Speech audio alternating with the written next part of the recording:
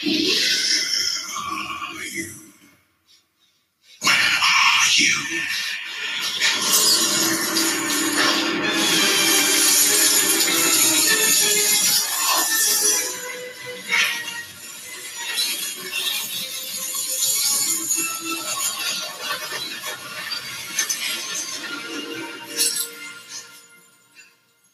Come now. Don't be shy. Step into the light.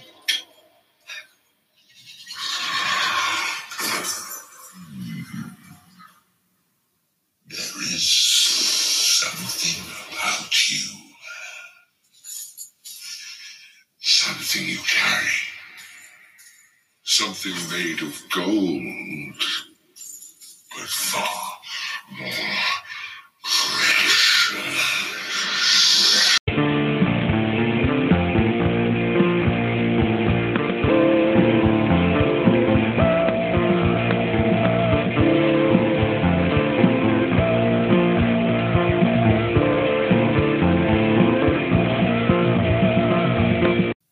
Welcome, this is Beyond the Hate. I'm Steve. I'm John. And today we're talking about The Hobbit, The Desolation of Smaug. Smaug. Yep. And the intro is like amazing because of Benedict's voice.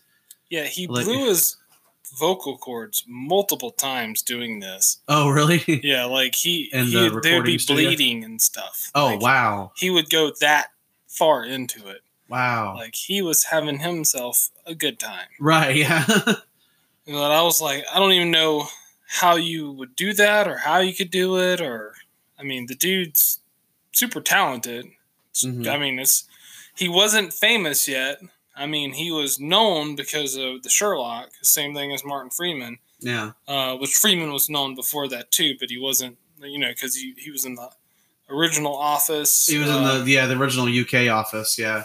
And The many Gervais other things. Office. Yeah. So, he's in Hot Fuzz with he's in a couple Frosted scenes. Peg? Yeah, he's in a couple scenes. Anyway. Yeah, I think so. Yeah, if I remember right. Yeah. I think he's in. Yeah, well, he's also in the other one where the End of the World one or whatever. Yeah. Yeah, with Peg and Frost. I forget the name of it. It's where they go to the bars. Yeah. Okay. Yeah. So they have it. But anyway, what are we drinking today, John? So this is Not Your Father's Root Beer, and this is made by Small Town Brewery. 5.9% alcohol, and it's basically it's kind of like a, I don't know, would you say it's like a Barks root beer? Yeah, kind of tastes like a Barks because it has a little bite. Yeah, Barks has bite. Roof. Yeah. Roof. But yeah, it's a dark spiced ale with vanilla and honey notes. And basically it tastes exactly like a root beer. Best served chilled or poured in a glass over ice. Or over your chest so you can rub it onto your body, Yeah, I mean, that's how we drink it. Right. I mean... it's 5.9% if you want a really good flavored beer to drink. Maybe if you're not like a big drinker either and you just want to kind of have something to taste good while you're at a party, take these. Or if you are a drinker, get like a case of these and just... have fun. Have fun because they will do the job. And they have a really good taste. You won't really taste any alcohol at all. It just legit tastes like you're drinking a root beer. Yeah, it does. You don't really even taste the alcohol. That's why I always would give it like a 3 out of 3 because absolutely. It's basically just a root beer with some alcohol. It's extremely good. And Small Town Brewery, they have a bunch of little like flavored beers like that because there's a rhubarb pie one which I want to try. The one that I have tried before I've actually bought myself was the Not Your Father's Mountain Ale. Right. And it is exactly like a Mountain Dew. But it's an alcoholic Mountain Dew and it's not a soda, so it doesn't have the carbonated stuff and that kind of stuff. But it tastes citrusy like a Mountain Dew. So it's like they have this weird thing where it's like there's stuff that tastes like sodas, but it's not. It's actually alcohol. Right, so it's better. I mean, it says on the top of the bottle, unique ingredients with an unmistakable taste of nostalgia. Right. So they definitely, kind of are 90s kids. This is for them because that's a generation of root beer Right, yeah. and other great sodas. Yeah, Before A&W root beer, floats. Yeah. Best shit ever. When are they going to come out with a RC Cola? Not your father's RC Cola. Yeah, I don't know. Somebody's getting sued. No, RC Cola's probably like, hey, we appreciate it. Yeah, we appreciate that. we're dragging ass around here. We're getting our ass kicked by Sam's Cola right now. Right? We're getting our ass beat by Czech. So Yeah, Czech is killing us. the fucking Winn-Dixie soda. Speaking of Czech, we want our check. Check. Yeah, we're saying you're winning at something. Yeah. I don't even know how many Winn-Dixies are open anymore. Yeah, not that many. They've been closing down. Like 7? Yeah, I don't know. They're shutting down like Starbucks. Right. Or GameStops. Oh.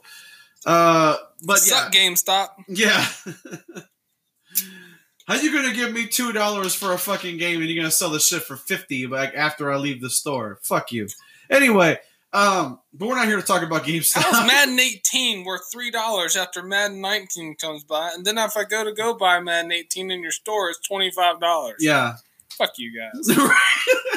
But anyway, oh man. Of all these flavors we have around us, you chose to be salty. I hate that term. Yeah, salty, yeah. That's the worst term ever made. That's the This problem. is the generation that's going to take over. Yeah, These people Yeah. that come up with phrases like salty. yeah. There's nothing wrong with salty. Pretzels are salty. You need to fuck off. Yeah, fucking generation of people that hate salted pretzels. Right. But anyway, so since we've already got into a little bit of hate, we're talking about the desolation of Smaug, and man, people have a whole kinds of problems with this movie. But I think for this movie in particular, because this is one of the things that we had when we were doing the Star Wars trilogy last year, and then we also have our Matrix trilogy, which I need to make sure we make available again because I have all the Matrix episodes. They should be all ready to go. I think I've already done all the work for that. Yeah, I mean, we watched those movies on Laserdisc to get y'all all the right information. Nobody uses Laserdisc. The tech still holds up. Right? Yeah, it's still valuable. It's worth it. It's worth nothing. I think you bought a couple of those. What do we call them now? Drink coasters. Drink coasters. Yeah, exactly. They're giant drink coasters. It's like, dude, I got a Laserdisc of Conan the Barbarian. Shit's awesome. It's like, sweet. Let me put my beer on it. Yeah, let me put my beer on it. It's like, despite what you think about Arnold, it's like that version of it was crap. Yeah. Like, if you're gonna do it, get it on DVD or Blu-ray or something. Jesus. Anyway, on DVD. on DVD. But so the thing about like doing these trilogies like this is that you have, especially like when it came to like Star Wars Episode 1, people at the time dug it and they thought it was cool. And then all of a sudden everybody started to turn on it because they had problems with, Episode 1. So the problem that you have with the Hobbit movies in particular is that some people didn't like the idea that they turned into 3 movies in the very beginning. Like they just were against that idea. I wished it was 6 movies. Yeah. Well, I mean, if you count the Lord of the Rings with this, it is technically 6 movies, but it doesn't 12 movies. Yeah. I mean, or it could be one giant ass series on Amazon. So $1 billion. Right. Billion. Worth it. Yeah. But the thing about this movie is that if you were already butthurt and you were very pissed off about stuff that happened in Unexpected Journey, you're either going to be super pissed now or you're going to get enough hope in this movie that you can make it to the third one. So it's, some people were like, when I was going through the comments, they were like, well, I didn't really like this one either, but I'll watch the third one just to see how the story ends. And it's like, okay, but you still gave it like a 1-star review. So do you really hate it?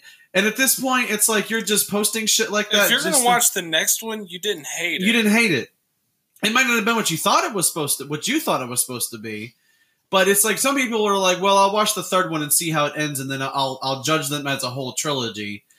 I watched one Transformers movie, and I knew that wasn't for me. Right, yeah. I didn't go online and bitch about it. I just didn't watch any more of them. Yeah. Because you know what really speaks volumes? A wallet. If you don't put money into something, it hopefully will go away. It doesn't. It doesn't. Yeah. Michael Bay is a virus. Right. Yeah, exactly. He's basically a walking virus. Maybe that's what we instead of worrying about the zombie apocalypse, we need to worry about the Bay apocalypse. I think he's going to cause the zombie apocalypse. Maybe. Because, I mean, we're beyond the hate, but it's like nothing close to the actual story, and there's no plot. Yeah. At all. I mean, some people like say that like these movies are just nothing but action and it's just nothing but special effects and action. But it's like there actually is a story here. There's a very large story that they're telling here in these Hobbit movies.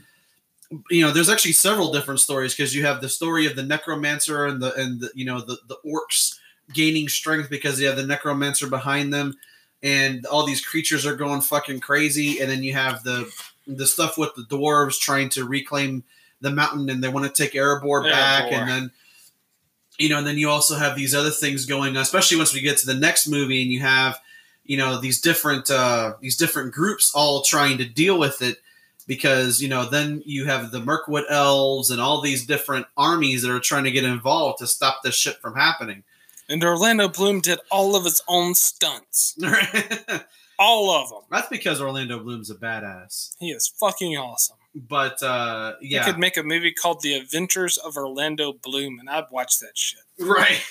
And it would just be like him just doing normal shit, too. It would just be like him just like going to go get his like suits from the dry cleaner and I'd be like, oh, shit, look at Orlando. Look at Orlando. Fuck yeah. Yeah. Good pickup. Good pickup, Orlando. That was awesome, man. It's like, I'm just picking up my dry cleaning, dude. Seen how you did it, though, man. Yeah. Best fucking pickup I've ever seen. Right. But that's the thing, like, as far as these trilogy movies go, is that, the people who are here to watch the second part, and I don't know if you have like the box office number. Of course I do. It was $958 million. So damn near $1 billion for just the second movie. Yeah, that would almost be nearing $2 billion for the first two, because the first one did make $1 billion, and it was off a budget of $225 million. Yeah. So despite all the people that were aggravated by the fact that they made this into 3 movies, and people were like, "This is just nothing but a cash grab," it's like, well. You know why it can make money is because it's a good product. They're 3 really fucking well-made movies. We saw all 3 of them in the theaters, and we were like, fuck, we want more. It's one of the highest-grossing Hollywood-made films in foreign box office of all time. Yeah. Because it made like 200. It made its money back in America. Then it made $700 and something million overseas. Yeah. That doesn't happen often in American films, where most of their money comes from foreign box office. Yeah. This one did. Yeah. I wonder how many of those were just like people from New Zealand. I mean, New Zealand's not ever going to have a huge box office, though. It's kind of like, what was the episode we did? I don't know if it was even posted. I think it was like, I think it was a Matrix movie. Yeah. It was like Puerto Rico or something like that. And it was like one of the highest box offices they ever had was like $750,000 or something. Mm-hmm. And it was for that movie we did, which I do believe was The Matrix. The original Matrix? Probably. Okay. But I can't confirm that. But it was on one of our episodes. But it was like, that's the most money like any movie's ever made in that one country. Right. There was another one of those too. It was like, was it Singapore or something? We had one movie that was like, it set a box office record in Singapore or something. Yeah, it could have been the same movie. It could have I could have my countries mixed up. But it's something we did. But I remember you saying something about that before. Yeah. Yeah, because it was one of those things where it was like it made that much money. Yeah. But the thing about this movie, especially because it's the middle movie of a trilogy, so doesn't have like a real beginning necessarily, and it doesn't really have an end. That's kind of how these middle movies are. You kind of start off, and if you didn't see Unexpected Journey, you have no fucking clue what's going on. If you just drop into this movie first, this is the first thing you watch. You have no clue what's going on. You don't know anything about what the Doors are trying to do. You don't understand shit. So it's like, in order for people to truly be able to bitch about this movie, they had to have watched Unexpected Journey. Yeah, that's usually how it works. You get these people that want to watch movies, but they don't want to enjoy the movies. Yeah. They want to sit there and pick it apart. Yeah, they want to sit there and say, it's the same thing with the social justice warriors or whatever. They don't want to enjoy anything. They just want to try to make it hard for everyone else to be happy and causing problems in the world. Used to, and I don't mean to go off on a tangent here, but used to. Steve's Soapbox. Soapbox. Did we just make a new segment? No. Yeah, no. It's pretty much in every show. Right. But, instead of causing problems, solve them. You're not solving anything by causing problems. Just solve them. That's the thing with the movies. Okay. What do you usually do with your friends after you watch a movie? You usually talk about it, what you liked about it, and what you didn't like about it. Yeah, that one scene was badass. Yeah. I liked that one character. There was some funny lines. Mm-hmm. You talk about that kind of shit. And then, especially like if it's like a Marvel movie, you're like, okay. So then you start conspiracy theorying about shit, and you're like, what's going to happen on the next one? Yes, okay. So on the next one, does that mean that so and so is going to help out, somebody else? Does that mean that they teased a new character? Like, especially in the Marvel movies, that happens a lot, because after you watch an Avengers movie, then you're doing all kinds of shit, like, like fucking, you're like trying to put together shit in your brain, but a lot of times with movies, especially, it's like, people always want to complain about like sequels and things being split up into a trilogy. I have plenty of people when I was going through these comments that were like, why the fuck did they make Harry Potter and the Deathly Hallows into 2 movies? That's fucking one book. Why do you have to split it up? And the one guy, he said that he watched the first movie and didn't have the heart to watch the second movie because he says, I don't give a fuck what happens to Harry. It's too much story. Why do they split it up? It's too much story. Yeah. Well, for one... But then you're not a Harry Potter fan. I mean... Well, not only Harry Potter fan, for one, he didn't read the book then. I read all the books in the Harry Potter universe. That last book had to be 2 movies. There's just no way to do it in one if you don't want to make a story feel rushed. The Hobbit's the same way. One thing that people get confused about with The Hobbit, or not confused, they just don't know how... It's just ignorance. Yeah. I mean... This isn't one book that he's putting in the story. He had access to 3, which was the Unwritten Tales of J.R.R. Tolkien. The Silmarillion. Actually, he had another one, too, that he got to pull from. And these are all stories. 2 of them wasn't published, and 1 of them was. And he added things because they didn't have the rights to the Silmarillion. So he was able to take some liberties and add some things similar to it into the story. So he was trying to tell that story while also not getting sued. Right. So, because he wanted to tell a complete story. To Peter Jackson, this was his version of J.R.R. Tolkien's, entire universe. Right. He wanted to make sure you tell it. It's just like telling Star Wars, like, okay. And something else. You can't, like we were talking about the MCU. You can take liberties from comic books to movies. As long as, you get the characters right, you can kind of make your own story. But there would be no speculation if Marvel was like, well, we just did this comic book and put it on screen. Mm-hmm. People would be like, oh, okay, we already know what's going to happen. Easy to look up in Google. Yeah. They can't do that. Same thing with The Hobbit. It's like most of the world has read those books. Yeah. You can't just do those books. Because if you make it a scene for scene retelling of just the Hobbit book, there's a lot of things that really wouldn't work on screen because there's some things that aren't fleshed out. There's some things that he just kind of goes past that you might need to flesh out. And then there's also other things too, is that like, if you had read the book and then you're watching the movie and you're like, this is literally chapter for chapter, the exact book. Well, fuck, I already know how this ends. So I don't really, hey, it's like, it pulls you out of it. It would be like, because a lot of times, I think that's one of the reasons why since we're talking about the MCU, I think one of the reasons why those movies work is because the characters feel like they're supposed to feel, but because the stories are taken in different directions, some things and some like names that they drop are things that happened in the comics. And, some sequences even might be taken from the comics so that they look familiar. But not the whole story. Not the entire story, because they're like, if we write them to be exactly page for page like the comics are, it'd be boring and nobody would care. Right. Because they're like, well, why the fuck am I wasting my time watching this when I could just go read the comic and it's cheaper, It's cheaper. You've got to add something in there. You've got to add things that will make stuff exciting. And sometimes the things that he's adding are things that make sense for what he's trying to tell.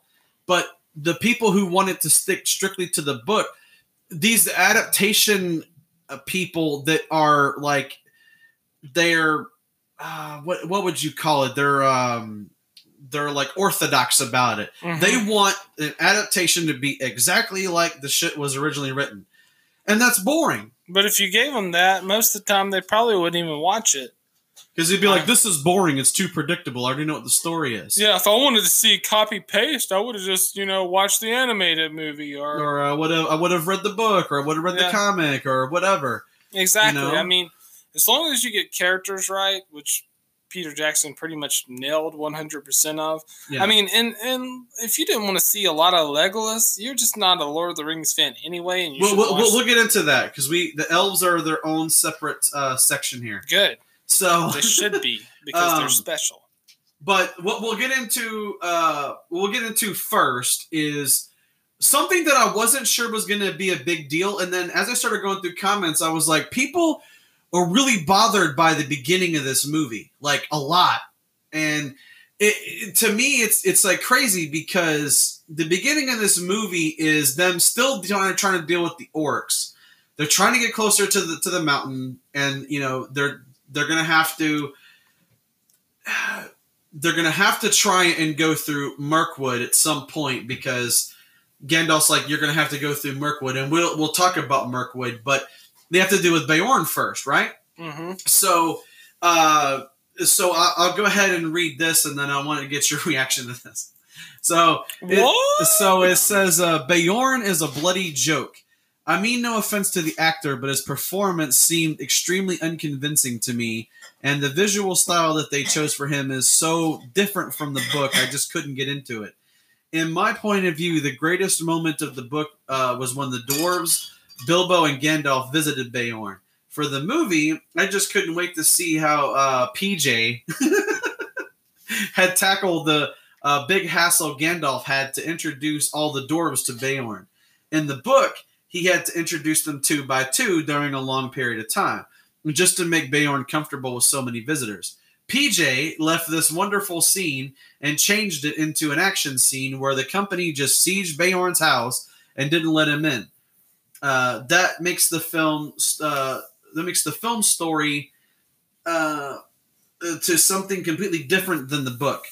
Then I was curious whether the company would be served by animals as they are in the book. That could have been a challenge, and PJ didn't take it, but placed a normal cow and goat in the kitchen and living room. I was fully expecting another fun scene like the dinner scene in an unexpected journey where Gandalf lures Beorn into letting the company of dwarves stay in his house.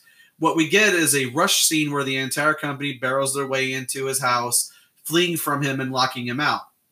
And then without explanation, Beorn is fine with all the dwarves piled into his house just because he hates orcs more than he hates them. This was one of my favorite scenes in the book, and I was really disappointed with how awful it was done. Well, the enemy of my enemy is my friend. I mean, I do think that's the reason he decided to help the dwarves. And seeing some animals serve some people is ridiculous in this context, because then you'd be like, well, why isn't any of that in the Lord of the Rings? Right. Because when I read that, I was like, so you really wanted to see like a cow walk by with like an apron and be like, what do you have, love? And it's like, I would have been like, what the fuck is this movie? Was Peter Jackson on acid when he directed this scene? Look, he was like, no. We need the goat. We need the cow to actually serve the milk. It's like, what the fuck? When he wrote The Hobbit, he was writing a lot with his really, really good friend C.S. Lewis, which wrote the Chronicles of Narnia, which was really heavy on talking animals. Right. Tolkien really wasn't. He just kind of did it because, you know, him and C.S. Lewis were exchanging ideas, so they each mixed into each other. Right. Then after that, it's just Tolkien's Lord of the Rings, and that's totally different story. There are no talking. I mean, there's spiders, but like even they don't talk unless someone's wearing the ring or something. Yeah. Because you can't understand them unless you have the ring on you. So it takes some type of magical power to actually, you know. So that would have been a little ridiculous. And the short answer of why they didn't do more with that character is that he could only be on set for like 2 weeks, and then he had to go film something else back in England. Okay. So he was supposed to accompany the party after, through Mirkwood and stuff. Oh, okay. But if you have that dude there when they have the spiders, then you know you almost have too much going on because you have Beorn, all the dwarves, and then you have the elves showing up to deal with the spiders and all this kind of stuff. And it's just like you'd almost have too much shit going on, and they would probably just kill Beorn immediately. Because they're not gonna fucking. Legolas would. They're not gonna deal with a werebear. He would just put a fucking like an arrow straight into his face, and he would be dead. Mm-hmm. So it's like nobody really wants to see that. So it's like if Beorn is doing this, if he's helping them, then it's like almost too much shit going on at once. That's one of the most exciting scenes in the entire trilogy is when Legolas shows up to help him deal with the spiders. Yeah, because Tariel's like. She kills a couple spiders, and then you see like the dwarves go to like pick up their arms or whatever, and then you see like Legolas slide down and like have an arrow in dude's face, and he is like, what does he say? He says something like, I'll kill you if I have to. It'd be my pleasure. Yeah, you know, because he doesn't like dwarves. Yeah. Anyway.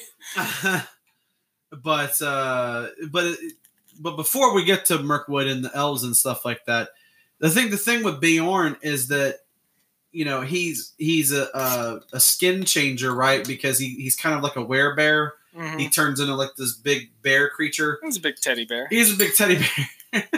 And so like that's one of the things like Gandalf, you know, it's like, you know, can he be reasonable? And he was like, the bear, no.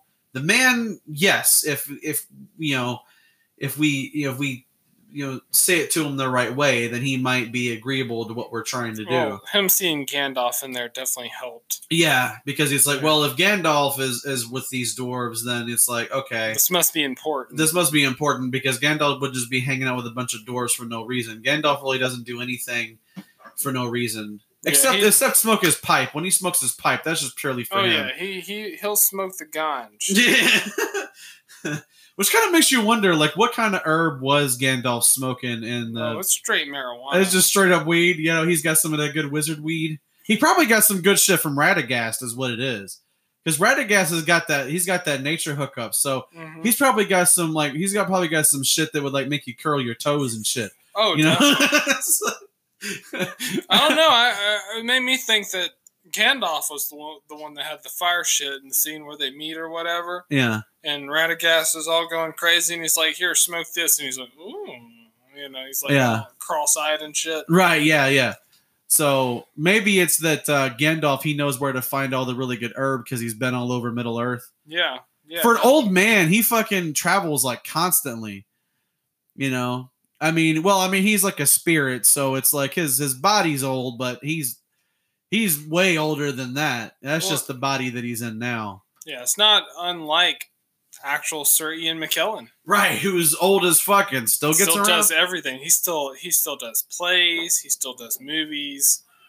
I mean, the guy is just a workaholic. Yeah.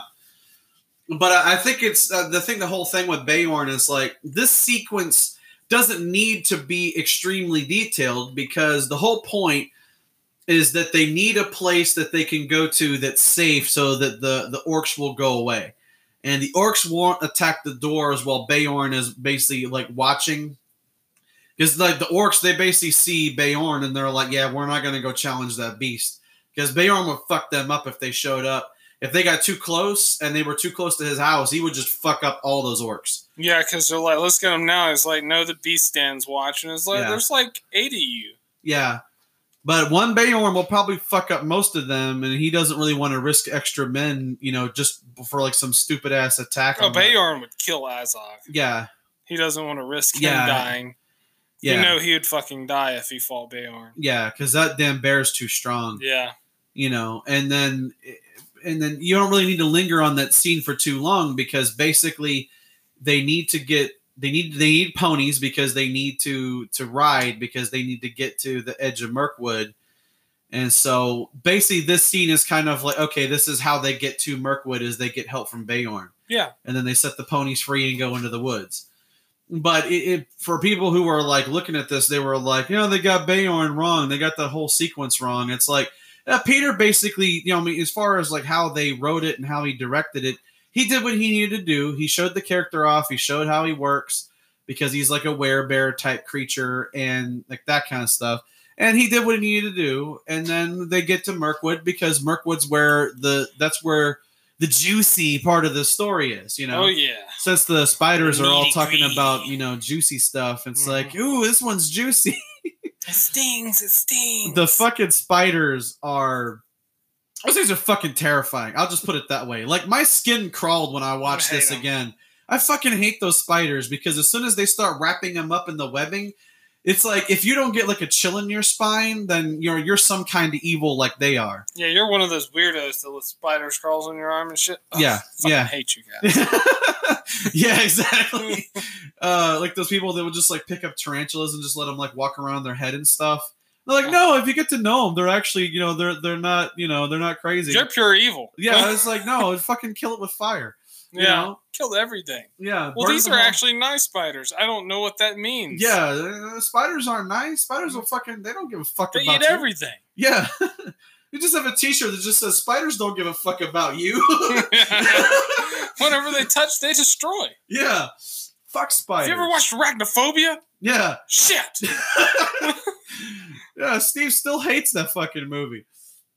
There aren't a whole lot of movies that we actually hate, but fuck Arachnophobia. I've always hated that movie. Fuck that movie. The only good thing about that movie is John Goodman. That's because he smushes the spiders and shit. Right. And it's John goddamn Goodman. Right.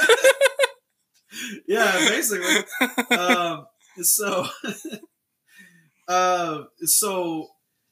we'll go through this next one, and then we'll take our first break. So we'll go through this because we get to Mirkwood in this movie, and Mirkwood means a few things. It means the kingdom of Mirkwood, which means the elves, but it also means these fucking spiders.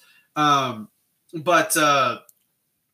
basically, and that's the reason why I did this, is because this happens immediately after they deal with Beorn. So this kind of follows the story, basically. So Right. It says, after dealing with Beorn, we get to the edge of Mirkwood Forest, where Gandalf seems to suddenly discover he needs to go to the south. Who doesn't? Okay. And let me finish, I'll let you go.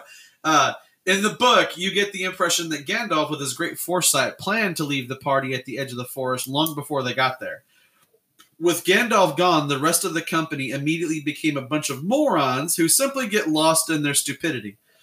The magic and mystery of Mirkwood is particularly lacking.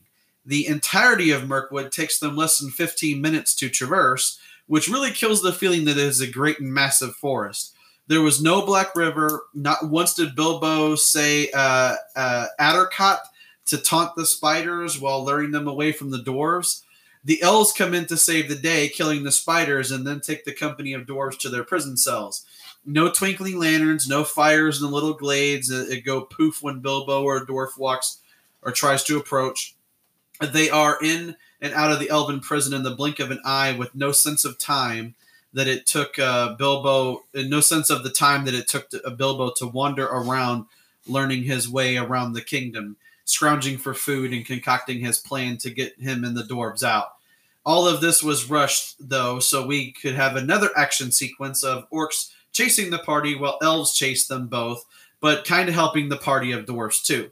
It makes no sense. Something that should have been done in a few cuts got extended to a 5-minute plus action sequence so they can show off their computer-generated graphics.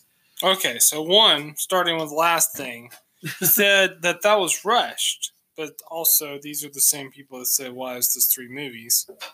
Right, yeah. It's like, we don't want you to spend like 3 movies to tell all of the story, but when you get to Mirkwood, we want you to slow the fuck down and show them just walking through the forest. Right. Like, literally just walking through the forest. that go poof and all the Black River and all that kind of stuff. You need to show all that. Which, if you pay attention, the Black River does run under the bridge at the castle, but I guess he didn't see that, did he? Yeah. Gladriella told Gandalf he needed to leave. Right. Because there's like literally like before that, it's like Galadriel like speaks to him telepathically, and that he needs to go to Dol Guldur and see what is going on for himself.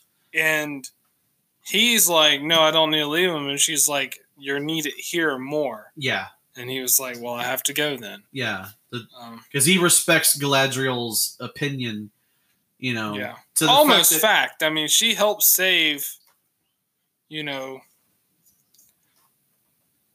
Earth, basically, in the long run. Yeah. I mean, she's one of the people that discover what's trying to happen. And, yeah, I mean, and Mirkwood's a place that was poisoned by the evil that's trying to return to the world, so it would get you confused if you didn't live there and you couldn't, like, fight it off like the Mirkwood elves can. Well, and that's the thing, too, is that because the forest is basically poisoned because the spiders live there. Now, my question was, is it the necromancer, what Sauron coming back to some kind of life? Is it his presence that's making the spiders move in, or were the spiders already there and they just became corrupted and started eating people? No, the spiders moved in. They moved in because they hid in the darkness. But whenever the darkness has started spreading, the darkness spreads out. Okay. So the spiders start spreading out, and all the evil creatures start spreading out. The orcs started attacking people. Yeah. Yeah. And all that. That's how it works. Like, they're all like hidden in darkness whenever good's ruling the world, but whenever darkness starts to spread, they all start to spread out. Because they're more emboldened by the fact that they have, like, the necromancer or Sauron, on their side. Yeah, same thing. Yeah, that's basically what the necromancer is. They just... Gandalf doesn't realize who it is until he... That's why they call him necromancer until the eye appears, and he's like, okay... Because even Gandalf like says to himself, Sauron. He knows what that is because he can see Sauron's helmet. The Galadriel definitely defeats him. I mean, she does, right? Isn't she the one that defeats him? I mean, if it weren't for Galadriel tipping him off to go and check out Dol Guldur, the shit would be way, way worse off. Yeah, because. The sequence with Mirkwood, like as soon as Gandalf, takes off to go handle that, and then basically he's leaving the dwarves and Bilbo to their own devices. It's like, you get a sense that it's like, well, the dwarves have they have a pretty good sense of what they're doing, and they're pretty capable of handling shit on their own. But they're dealing with shit that they have no clue of. Neither of them have ever been in Mirkwood Forest before. No. Bilbo's definitely never seen anything like this because he fucking lives in the Shire. So, as soon as they get into that forest, like that shit starts to fuck with their mind. Like Bilbo starts hallucinating. He starts looking at the other dwarves and he fucking sees himself. Like they're tripping balls hard as they're walking through that forest. Shrooms are crazy. They probably got into some fucked up shrooms that are like poisoned or something, and they're like fucked up because their head starts getting weird and they start losing their bearings. They can't figure out what direction they're going.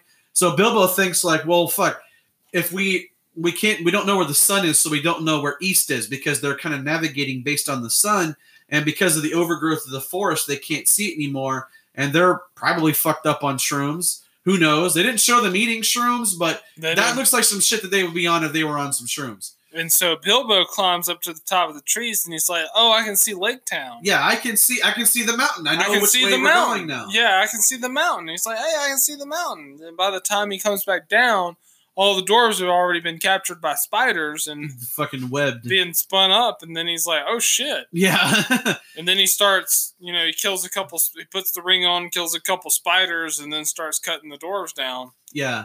And but the fact that he can hear them talking is almost even more creepy. That they're already creepy as fuck as it is because they're giant fucking like tarantula looking spiders.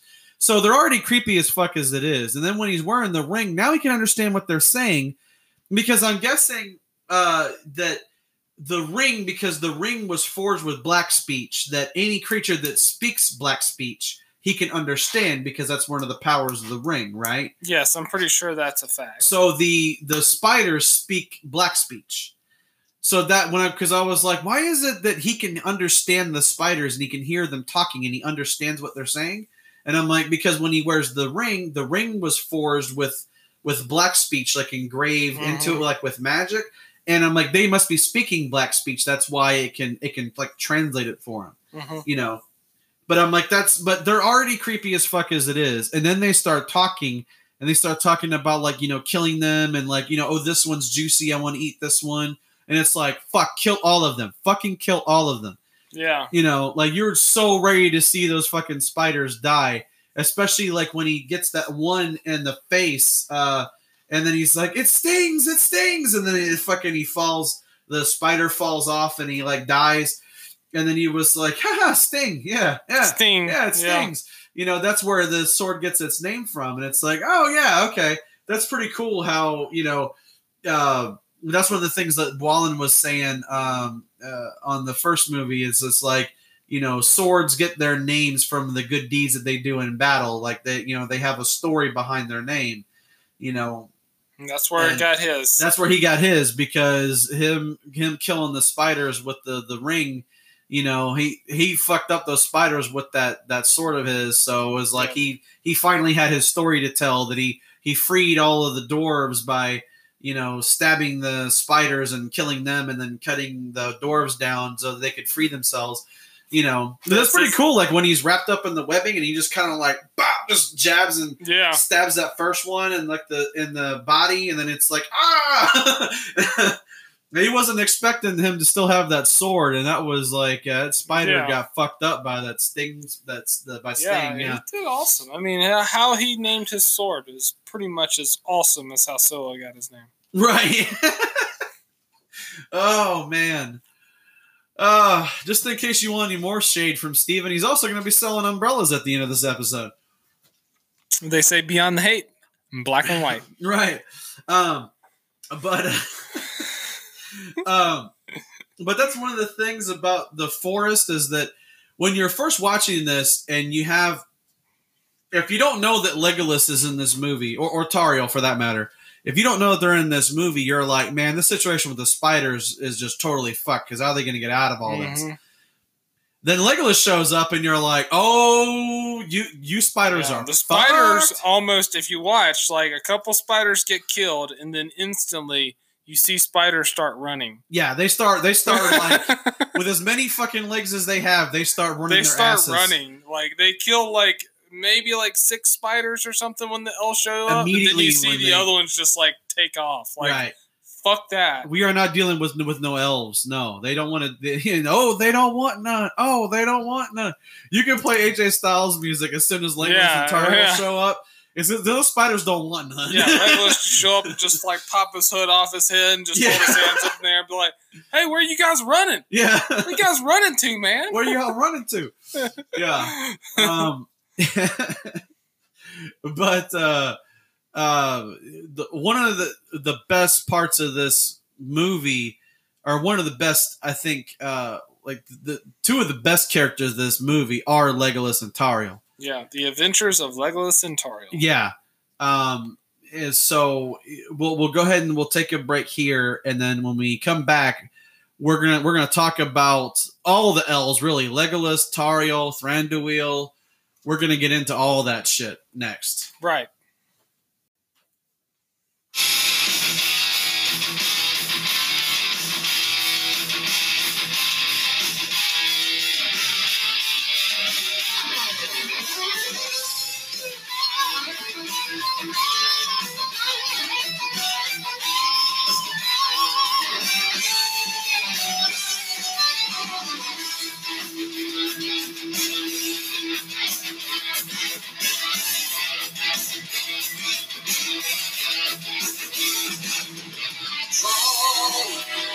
boundaries of self-denial, lost in chaos. Before the storm, our strength goes on. Prepare for mortal battle. We can settle our own scars. Look to the stars and challenge all of heaven.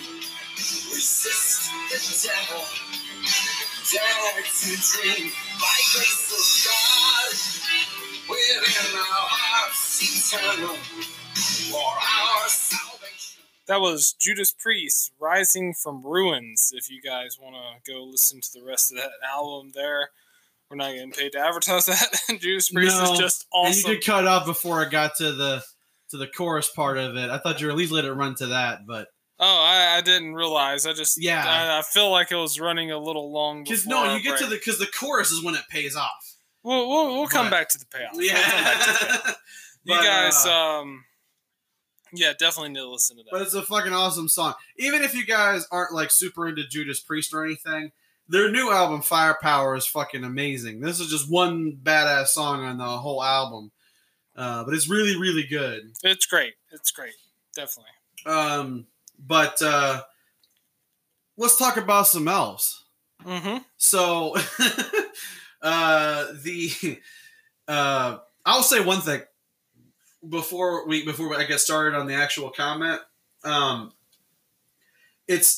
don't get to see that much of like the elven society necessarily. You get to see a little snippet of it here, but it's like it would be so interesting to see like in like either a movie series that's based on the elves, or it'd be cool to see them in like if they do that on the Amazon TV series that they're working on. Mm-hmm.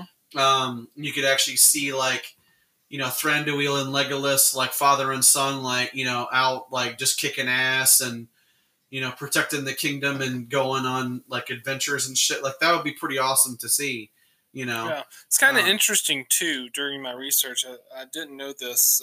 You probably knew this. Or other people probably knew this. Elrond, which is Hugo Weaving's character in the movie, right, is half human. He's half human? No, I did not know that. I thought he was full elf. No, he chose to live as an elf, but he was half human. He chose which way he wanted to live, though. But he is half human. Huh. His family line is half human. Really? So I think that's why he understands Arwen and her situation with Aragorn, because it's like, yeah, dude, I get it. That's why she has to he could give up his immortality because he's half human, just as she has human in her. Yeah. So it's kind of interesting. And it's like Thranduil, he is one of the royal family of elves. Him and Legolas have that blonde hair. Yeah. And all the other elves of Mirkwood have red hair. Right. Yeah, because even Taro's redheaded, yeah. Yeah. So they're the only two in the kingdom of that royal family, and the rest of them are from lower class families, and that's why Thranduil won't let Legolas have a relationship with Tauriel. Oh, I mean, he won't let them be married. Like, he wouldn't marry Legolas off to Tauriel. Him and Tauriel get down, though. I'm pretty certain of it. Yeah. Like, they have a romantic relationship. He's definitely in love with her. Yeah. I mean, and why wouldn't you? It's fucking Evangeline Lilly. Yeah, I mean, come on. She's gorgeous. She is definitely gorgeous. But also, like, she's a badass fighter because in fights, I mean, she's not exactly at Legolas' skill level, but she's good in her own right. There. She can do some pretty cool shit, too. Yeah, it's kind of interesting, too, though. What do you think the age difference is between Orlando Bloom and Lee Pace? Between Orlando and Lee Pace? Yeah. It's like a 5-year difference? 2 years. 2 years. Okay. And Orlando Bloom is his elder. Which is crazy because it's like in this he plays his dad and he has the presence that he feels like an old elven king. Yeah, he does. I guess it's because of his of his acting training. Because didn't he do Shakespearean? Oh acting. yeah, I'm yeah, pretty sure yeah. most English actors at least start doing some I'm pretty Shakespeare. sure Orlando Bloom has too. I'm pretty sure he has, because I think I read that he's done Shakespearean stuff before when he was younger, before he started doing like the Pirates movies and that kind of stuff. Yeah. And Legolas keeps pace with the original Lord of the Rings, where he doesn't blink through the whole movie until he's wounded. Yeah. In the original one, he only blinked when he was surprised by something. This is the only time in the entire Legolas history that he actually bleeds. Yeah. Oh, and that's at the very, very, very, very end of the movie. But as soon as he realizes that his nose is bleeding and he like checks it, you can feel the rage and the intensity in his body. Yeah, I'm like, somebody's gonna die. He's like, I'm gonna go fuck that orc up. You do not make me. All bleed. I can say, Nobody makes me bleed my own blood. Nobody. All I can say for Smaug is he's luckily Legolas chased Bolg out of Lake Town. Yeah, because if he was there, it wouldn't have took no 3 shots, and it wouldn't have taken a black arrow. It would have took some like just regular old school Legolas arrows, and that dragon would have been done. Yeah, especially if he had Tauriel there to help him. It would have been some shit. It's like Smaug's be like, oh fuck. Smaug more than likely probably knows at least who Legolas's father is. Well, yeah, because I think yeah, well, I guess I'll go into the comments, but somebody had a thing where it's like talking about the battle damage on Thranduil's face. Well, that was I actually know about this. Okay. This is some of the research that's kind of hard to find, but I found it. The scars on Thranduil's face was 3,000 years ago. Yeah. It was during the war against Sauron. Ah. That's where he got the scar on his face. I don't know how old Smaug is, though. I don't know if he was a part of that war. Part of me feels like he's significant because he was. Yeah. I feel like that's why he's so significant. Like, if he can get him back on his side again or something like that, then, you know. Because Smaug knows who Sauron is. He does. Yeah. I mean, he kind of hints to him in the movie. And, but that's where Thranduil got it. Now, a lot of people were confused about the scars on the face, too. They're like, is he hiding it with magic? No, he's healed. Yeah. He's healed. That's not part of his face anymore. But he can, as part of his elf powers, he can show you past damages through magic. Because I thought it was the other way around. I thought he was hiding it. But he's not hiding it. He was just showing you like some damages that he suffered. Yeah. But he's completely healed because he's immortal. Right. I mean, eventually, over time, his body would have healed from battle damages. Yeah, it did. But he was revealing what he suffered before fighting. Yeah. You know, what does he say? The dragons from the east. Yeah. Uh-huh. Yeah. So it could which east is where Mordor is. Yeah. So. But we'll go. Okay, so I'll get into the comment. Okay. So it says here, I think that they thought that bringing back Legolas would help the movie, but in fact they only detracted from it by going ahead and writing him as a bland character who is now, instead of being primarily an archer, he is a ninja swordsman of some sort. They also opt to attempt to squeeze in a love story between instead of actual events that happened in the book, because dull romance sells. The ridiculous, not in the book love interest between the female, not in the book elf, and a dwarf culminates in her healing him from a wound that didn't happen in the book, which separates him from the others. Again, not in the book. Using magical powers that is really unlikely she would have, even if she did exist only in a tiny number of elves, would even have that power. A large proportion of the film is overtaken with elf-orc fight scenes. 2 elves that aren't even in the book manage to heroically slaughter hundreds of orcs in scenes that aren't in the book. Bilbo's power and strengths are greatly usurped in this film by the intervention of Legolas, saving the day each time. The gentle escape from the elves and the barrels is turned into a farce, obviously designed to tie in with a future theme park ride. Also, a dwarf rolls along the shore in a barrel, knocking orcs off the screen, exactly like in Donkey Kong Country. Donkey Kong. Meanwhile, Hey, Donkey Kong Country's tight. it's like, yeah, you guys, if you guys are talking about DKC, you can fuck off. Yeah, you can fuck off. right I'll now. go to war with you over Donkey Kong. Well, I'm fucking. It's all like Donkey Kong. That's on like motherfucking Donkey Kong. Motherfuckers. So, anyway, Why not copy Donkey Kong? Donkey Kong's the shit. you're right. The only way that could have been even more awesome is if a fucking big gorilla like picked him up and then threw him, over. I would have still been with it. I would be like, "That's yes. fucking awesome!" They just And then you fucking- just see the gorilla like smashing the orcs. yeah. It's like, I don't know who that gorilla is, but that's fucking awesome. So anyway, I fucking lost my place. Let's see. Meanwhile, Legolas and Tauriel in God mode with unlimited arrows and perfect aim are slaughtering hundreds of orcs. I felt my brain cells dying as I watched. Another painful part of watching this was in the halls with the Elven King, where Thranduil and Thorin have a conversation. The king's face suddenly turns into an ugly, disfigured shape and then turns back to normal again, apparently to stress the idea that he was expressing at that moment. My question is, why? Why would you do that? It just feels out of place, like one of those one too many CGI things that are only there for the purpose of being CGI and to look cool. The performance of the actor who played the king was also lackluster, in my opinion. I don't get why elves can't act like elves, immortal beings that are wise and ancient. In this movie, they act more like teenagers who have just reached puberty. There's even some romantic implications between a female elf and a dwarf. I mean, I have no words for that. Okay, for one, your opinion means dick. Well, and this motherfucker's talking about the performance of Lee Pace. Like, go fuck yourself. Yeah, You think you can act better than Lee Pace? Let's Come on. see it. For one, who are you? For two, your brain cells died not because you watched this movie. It's because you couldn't understand a simple movie like this, and your mom probably did crack. The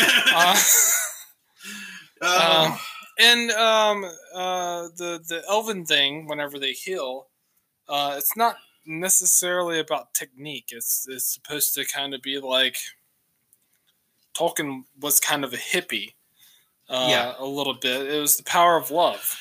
Same thing in the original Lord of the Rings. Whenever Arwen is helping helps Frodo. helps Frodo because Frodo has the injury from being stabbed by the ring wraith. Yeah, right. It's not her love for him, but it's her love for the world that helps heal him. Because she knows that she needs to help the ring bearer. Yeah, because even like listen to her words in that. She's doing like some elven spells and stuff, but listen what she's just saying. She's just like, "We need you." Yeah. Type thing, and then she summons the wave that like crashes against the ring wraiths and washes them away. Yeah, I love that scene where the horses come. It's awesome. Yeah. Liv Tyler's badass. I mean, she's great. They do a really good job of they don't show the female elves that much, but when they do show up, whether it's Arwen or it's Galadriel or it's Tauriel in this movie, they always have a big part. They are very, very important. They're not just doing some random bullshit. They're always doing something that can change the entire storyline. Literally, that's what they're doing. I mean, she saved the ring bearer's life. Right. Like, he was going to die, and someone else was going to have to try to carry the ring, and they would have failed. Yeah. They don't have the mental capacity to lead. I mean, Frodo is really the only guy with Sam that could do it. Yeah. That's the only pair that could really do it. So. Yeah. But when people are talking about, like, why did they put Legolas in this movie and why did they put Tauriel in this movie? It's like, for one, you don't really have, like, any females, really. You don't really even start to see women until you get to Lake Town. You see a few. Like, you get to see, like, Bard has, like, 2 daughters and he has a son. So you get, but you don't really get to see, like, a lot of women in these movies. Like, it's because most of the time the story is dealing with the dwarves and there's no women that travel with the dwarves at all. Tauriel was written in because they wanted more female characters. They wanted another female character. And then the story that Fran and Peter wrote was the love story between Tauriel and the dwarf, And then the studios, whenever they were reading over it, they're like, well, Legolas needs to be a part of this. Right.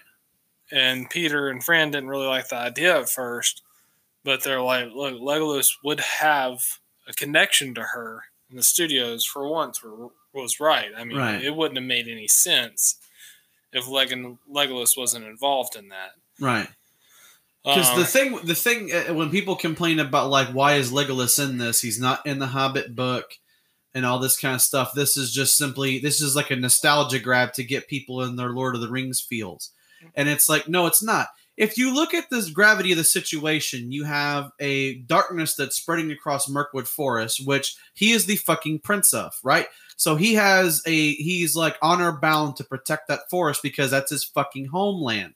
So if you have spiders going like fucking crazy and like they're murdering people, they're attacking shit, they're gaining in number, you're telling me that he would just sit back and just be like, oh well, the woods are being overtaken by spiders. I'm not going to get involved. Fuck that. No, he's going to go defend his homeland. To think that Legolas wouldn't be a part of this movie, not book. I mean, there's stuff that's in books that are added and taken out all the time. Right. I mean, in Lord of the Rings, they had a character that got... not Lord of the Rings. In Game of Thrones, they had a character that got her fucking throat slit and thrown in the river, and then she comes back to life to seek vengeance on all these bad guys or whatever. But her storyline isn't really important to the overall story of Game of Thrones, so she's not in the series of Game of Thrones. The HBO series, yeah. Yeah. So, and some people are like, oh, well, we thought, Lady Stoneheart was going to be in it. And they're like, well, we thought about it, but she doesn't really have a part in the actual storyline. Right. She's just going around killing people.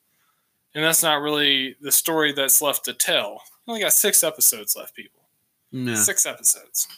Yeah. That are like an hour and a half long a piece, but whatever. It's gonna be like a movie every episode. But Jon Snow. Oh. But anyway, but when it comes to Mirkwood, it's like the idea that Legolas would not be involved. Plus, also there's orcs running around chasing after dwarves. Yeah, why wouldn't you want to see fucking Legolas slaughtering orcs? Right, and it's I think the problem that if people that maybe didn't like Legolas anyway because they thought that he was like overpowered as fuck in the Lord of the Rings movies. It's like you have to, because like on here they say that like, it's like, well, I thought he was primarily just an archer, but apparently he's like some kind of like crazy ninja swordsman or something. It's like, go back to the original Lord of the Rings and see how many times he breaks those daggers out. When Legolas breaks those elven daggers out, you are fucked just as much as if he shot you with an arrow. Oh, that's when he's pissed off. Oh, yeah. And also an interesting fact, when Legolas fights Bolg. A Bolg. Mortal Kombat. And Lake Town, I don't know if you noticed this, but he uses the Goblin Cleaver that he's confiscated from Thorin. Uh-huh. That's the sword he uses to... Because he keeps that. That's one of the... Yeah, because he was like, where did he's like, this is mine now. Yeah. Yeah, and it's like, he's like, it was given to us, and he's like, you stole this, like you. Yeah, Legolas is like, no, you stole this. Yeah, you did not just like this wasn't just given to you, dude. Like you straight up stole this. Yeah, he sees it and he's just kind of like, well, this was forged by my ancestors. Yeah, this was made here, so no one gave it to you. Yeah, this is elven property. I'm confiscating your shit. Yeah, it's really not even confiscating. It's just kind of taking it back. I agree with that. Yeah, it was Legolas's ancestors. Yeah. So but as soon as he broke out that sword, that's when he was super pissed. Yeah, because he's deadly as fuck as an archer. We already know that because Legolas is basically the best archer in Mirkwood. I mean, of all time. Probably. Yeah, probably of all time. Of all time in like any movie. Robin Hood can go get fucked because Legolas is the best archer of all time. Kevin Costner Robin Hood was pretty good though, except he couldn't do an English accent. Yeah, not worth a damn. But he was pretty cool. Who's a better archer, Queen or Legolas? Queen. Yeah, Oliver Queen. Oh yeah, Oliver Queen. Yeah, I couldn't think of his first name at first, so I was hoping you'd fit. Yeah, you're like Queen. And I was like, what? And I was like, Queen. No, like Green Freddie Arrow, Oliver Queen. Okay. I was like, Freddie Mercury? Freddie Mercury was a Is he badass fucking archer. badass archer? Did you say like Oliver Queen or Robin Hood? I what's fucking the forgot his first name, and so You're I like, was. so was it Queen or Robin Hood? And I'm like, So now I look like the jackass because I forgot his first name for like 5 seconds. well, that's probably Yeah. the name that you could have went with first. Like, you could have forgot his last name.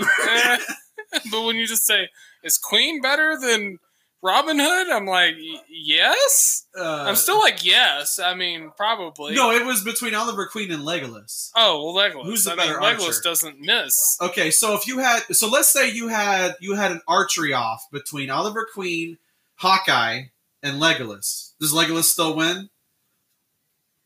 Probably. Would Legolas? So I mean, Hawkeye doesn't miss either.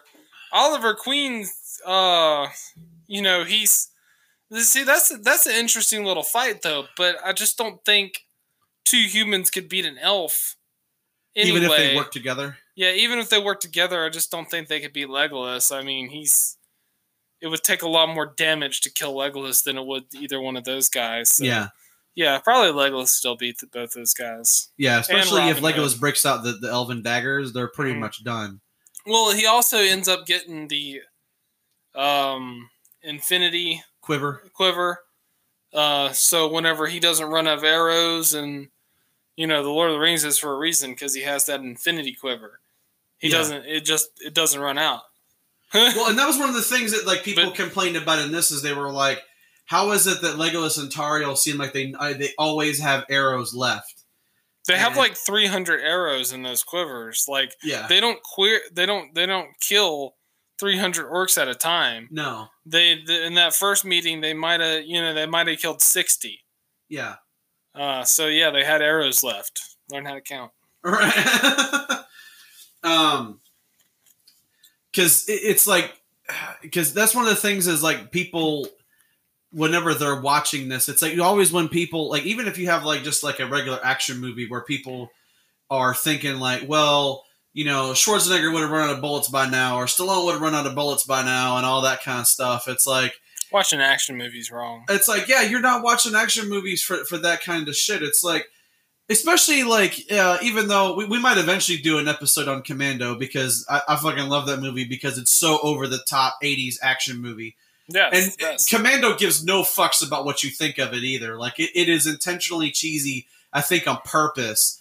all those action movies was. Yeah. The Dolph Lundgren But- Punisher movie. I mean, he shoots like 500 bullets out of one gun, and does anyone give a fuck? No one did at the time. It was awesome. It was awesome just to see Dolph Lundgren killing a bunch of people. Right. Yeah. But it's like, that's the thing. People always complain about, like in something like Commando where it's like, oh, he would have ran out of bullets. It's like, did you see him gearing up for this shit? When he went onto that island, he was like basically like a fucking walking armory. I mean, he brought as much ammunition and weapons and shit as he could carry. Like, I fucking miss montages so much in movies. yeah. Like training montages and Or like the whenever gear they're up doing montage. gear up and they're like, oh They're man, like, that's yeah.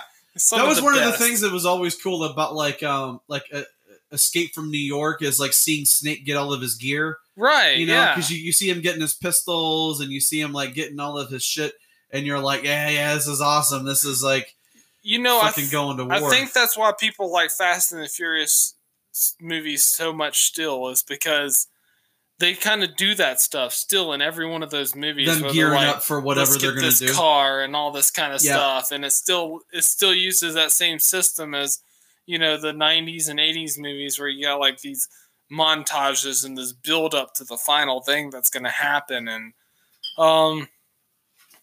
this Hobbit movie's no different. Yeah, There's kind of a big montage, a setup, towards the end, which the end being the next movie. right. Yeah, yeah, exactly. Yeah. But Because this is kind of a gear up movie. You know, the middle part is this whole movie's kind of a gear up movie. Like, here's the characters getting ready. Yeah, you know. because they have to at the beginning of the Battle of the Five Armies, they have to deal with Smaug. They have to and then especially because you don't know that the Arkenstone's been found.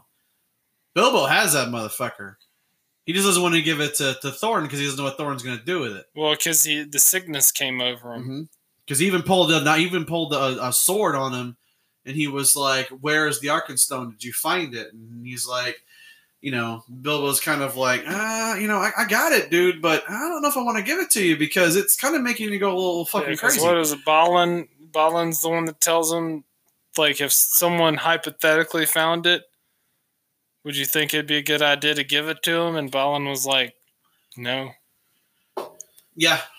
He was like, he's like, it's a sickness. It's the sickness that's fallen over this gold. Greed's a big part of these movies because always like the Lord of the Rings is about greed, it's about possession, and so is this. Yeah, because that one ring, it was a sickness. That's why Bilbo wanted to get rid of it because he knew that carrying that ring, it's just too much. The power that it wields, to the person who wields it, it's like it's just too much. Like you regular people can't be trusted with that shit. Yeah, the overall burden ended up falling to Frodo, which is the last person Bilbo wanted to fall to. But yeah. He knew that the only person he could probably trust with that damn thing would be his nephew. Yeah, would be Frodo. Be Frodo. That's the last person he actually wanted to set that burden to. Yeah. But and especially because they thought that it's like, well, Gandalf, you can take it. You're a wizard. He was like, no, like, you do not tempt me. Yeah, Frodo Baggins. Yeah, it's like shit got really real in a hurry as soon as he was like, well, you could take it, and he's like, no, I cannot. He was like, I would try to use it for good, but the ring. Yeah. It's like I would. It's like in my hands if it corrupted me. Yeah. If darkness, if that ring corrupted Gandalf, like the world's everybody doomed. is fucked because he's the light in the world. Like he's the light spirit. Yeah, I mean he's basically like what he does is basically to protect the world from evil, and if he's corrupted by evil, then it's like, well, fuck, we have no hope left because Gandalf is corrupted now. Like nobody wants to see that shit. That's would why you Gandalf's say all like hope would be gone? Yeah, yeah, exactly. Maybe that's what that Slipknot album's about. Yeah. When Corey Taylor's just like, chilling at his house and he's just kind of like, I got an idea for a song. I was watching The Lord of the Rings and I thought of something and I was like, I think this would be pretty cool to write a song about. It's like, you wrote a song about Gandalf? It's like, yeah, but nobody's going to think of it like that. It's I different. don't say the word Gandalf. I mean, I don't say Gandalf anywhere in the song, but it's like, we could relate this to Gandalf.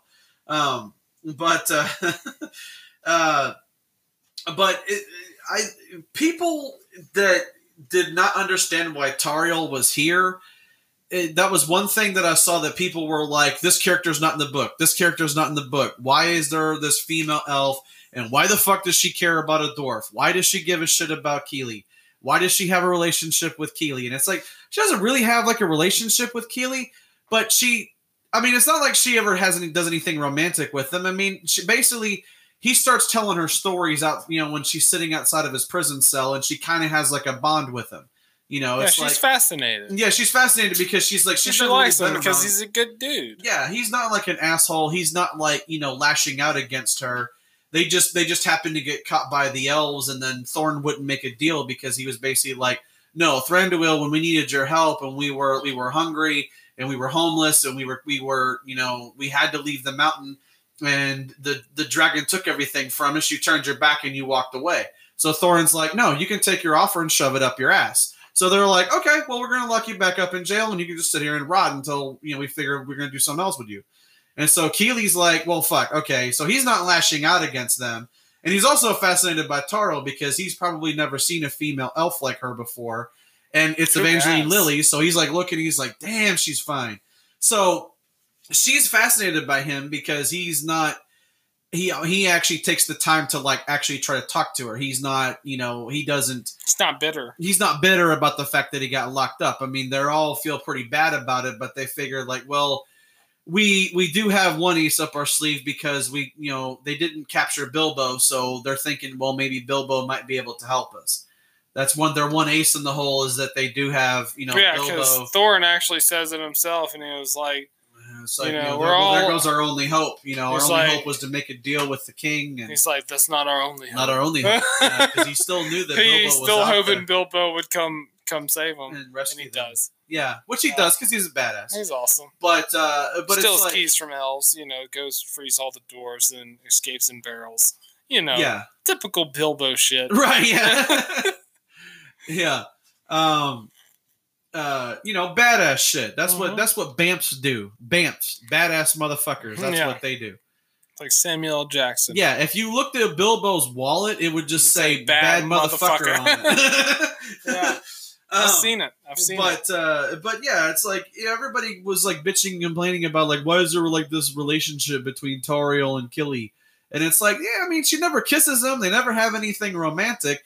She just kind of feels for him because she understands him more than she understands the other dwarves. But also, just tell me you wouldn't watch those two bang. It's like that would be an interesting child, wouldn't it? If you actually had a child that was like half orc, half elf, and half dwarf. It would be like an elf with a beard. Yeah, it would be like the first elf with a beard. With the beard, because elves don't grow facial hair. Yeah, they don't, man. They it's like they never actually reach puberty, basically. Mm-hmm. Like they're always stuck in that like preteen, like no facial hair phase, right?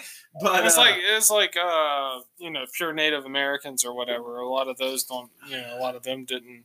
They didn't grow really facial grow beards. They grow their hair long, their regular hair, but they wouldn't really grow beards. But it's like when she knows that because like when they capture the one orc and they're basically like holding him with a dagger and all that kind of stuff, and they're interrogating him and stuff, and he was like it's like 13 dwarves, and he was like no, he was like one less.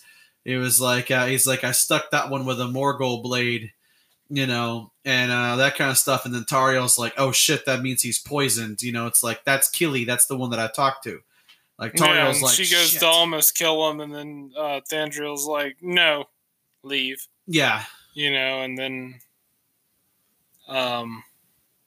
Thranduil asks him a couple questions, and he says, "I'll let you live, or I'll free you if you answer him." And he answered him, and then he started saying something else, and then Thranduil just cut his head off. Right. And Legolas is like I thought you said you would be freed if you he's like I did. I freed his head from his miserable body. Yeah, I freed his head from his miserable shoulders. And I freed his miserable head from his wretched shoulders. Yeah. Something like that. Yeah. And then his fucking head just kind of rolls off onto the floor. And just kind of like, oh man, like come on, Dad. Somebody's got to clean that shit up. Yeah. Think about the guy who's got to clean that shit up. Come on, man. I know Bill. Yeah. He's got to clean this shit up, Dad. Yeah. Damn. Yeah.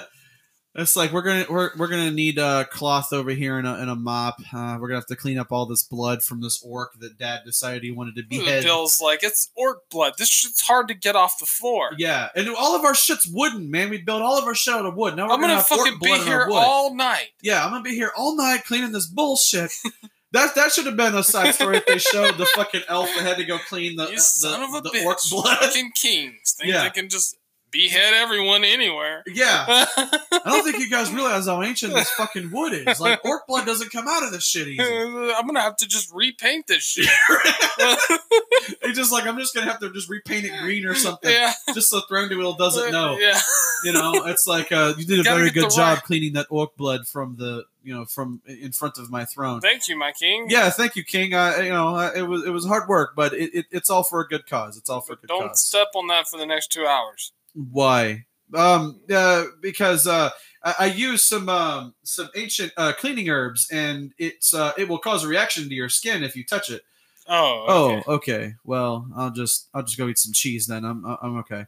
Oh, thank God. I don't want to get my fucking head lopped off.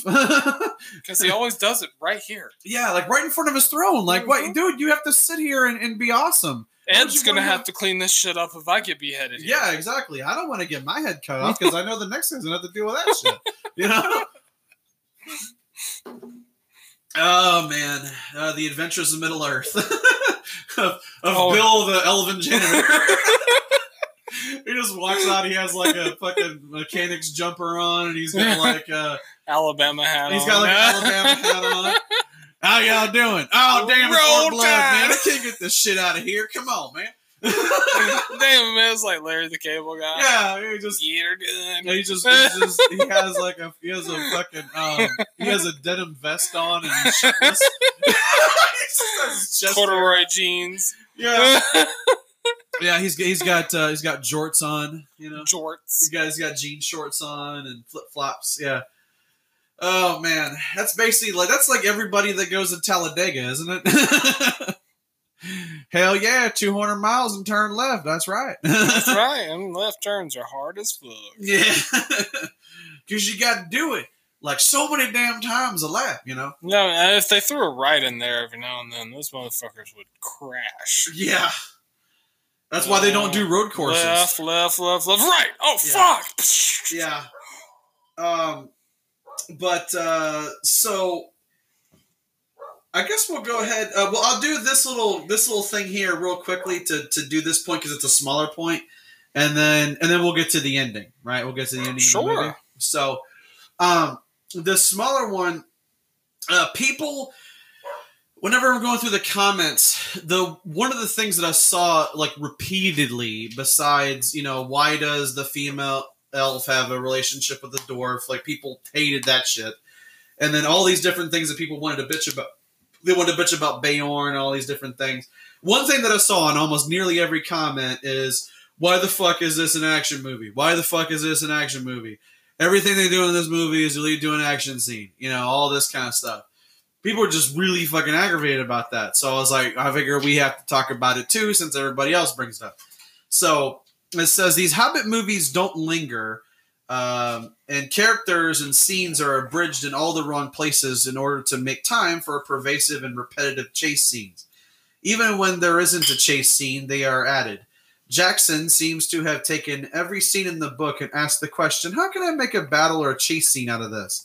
The film leapt from one unrelated action sequence to another relentlessly with no concern for authenticity or continuity of story. Beheadings, stabbings, arrows through the eye and face, and any amount of violence. But I guess they think it's okay because there's no sex or swearing.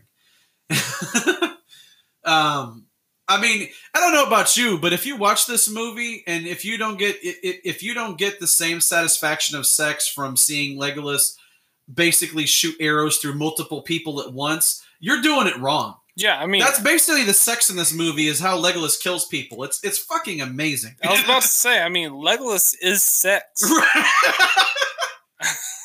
Yeah, but isn't it crazy how they found like two people that look almost look like they are related in Lee Pace and Orlando Bloom because they have the same fucking eyebrows. They almost have the same like facial structure and everything. Like they definitely do look like they could be father son or like brothers or something like that because they're actually close enough in age that they actually could be brothers. Yeah, but but that's the thing is like, I think. As far as like people saying that it's like, why are these Hobbit movies like full of like chase sequences? I don't know if I have to explain this because I feel like it should be self-explanatory. The dwarves are on the run and most of the fucking world hates them, right? Like most of the people hate the dwarves because of shit that happened in the past.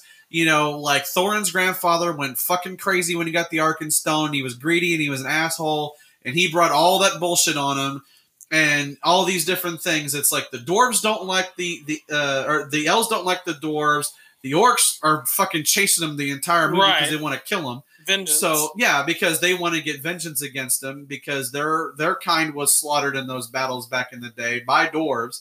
Smaug hates the dwarves like a lot. That's why he fucking ate most of them and burned the other ones alive. Well, because he claims they're greedy. Yeah. But yet he lays in a fucking pile of coins like Scrooge McDuck. That's what he means. I mean, they're greedy because they want to take his money, which is actually their money. Yeah. It's And he is the richest on-screen dragon of all time. Yeah. How much money do you think is in that? It was. I seen that it was estimated to be like 63 billion in gold. Damn. In gold. Gold. Like if that's not like Middle Earth billions. That's like Earth billions. Earth billions. Oh, okay. So yeah, he would have been. The dwarves had a lot of fucking money, man. Like, yeah, he would have been the richest dragon ever. Yeah. Like, because I mean, he bathed in that shit for like years. Right. Yeah, you want just to like sleeping in it. Yeah, he just sleeps in fucking coins. Like, who does that? Like, that can't be good for your scales if you're a dragon. Because you get coin. It's like sand. It gets in all the cracks and crevices. He must love it in all the cracks. Right. Yeah, Smaug's a slut. Exactly. Just rub that shit on my body. Smaug's a gold digger. Yeah, right. Exactly. It'd be one of those things where it's like the dwarves are running around and they're like, "Did you see coins fall out of Smaug's asshole?" It's like, yeah, apparently he's been putting coins in his ass. Don't ask. Don't ask why. He was like, nobody can steal my nuggets. Yeah, right. I'm gonna put some of these coins up my ass so they'll never find it. Yeah. It's like hide the watch up my ass. You're right, yeah. So I can bring it to you. Right. But yeah, we'll go ahead and we'll take another little short break here, and then when we come back, we'll talk about the ending of the movie, and then we'll wrap up. Yeah, we'll wrap it up. Wrap it up. Okay.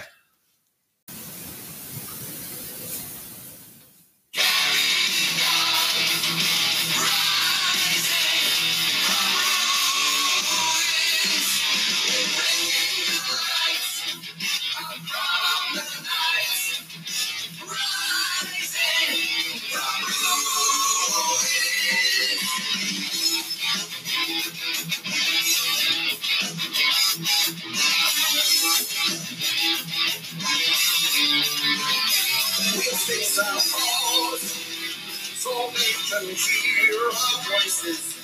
The land rejoices in empathy. This trial by fire will build from their attrition.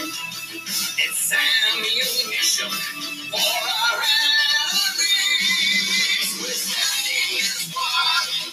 We're carrying on. Rising from ruins. We're bringing the light out from the night. Rising from ruins.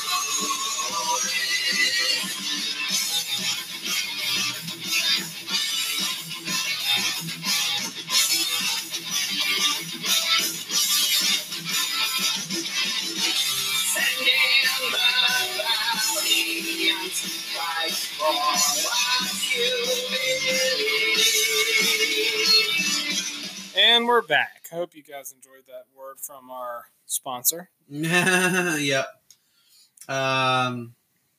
Which was Nike, right? Nike? Yeah. Okay, yeah. Buy the new Beyond the Hate shoes. Right. we don't have a hookup like that. That'd be badass though, if it's like we, have some Beyond the Hate shoes. Beyond the Hate, like, custom Nike ID shit. Like you can customize it with the Beyond the Hate logo. Yeah, that'd be pretty cool. That'd be awesome. Nike, we're throwing you out some ideas here.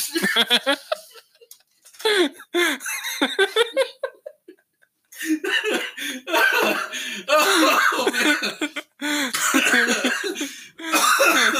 It took every fiber of my being not the spit take on my computer. Oh god! I don't have root beer on my computer, do I? No, I think I'm alright. Oh Jesus! You're okay. You'll survive. I think there's dog hair on here though, but okay, that's just expected in Steve's house. I'm a dog. I'm a dog lover. Philosophers and dog lovers. It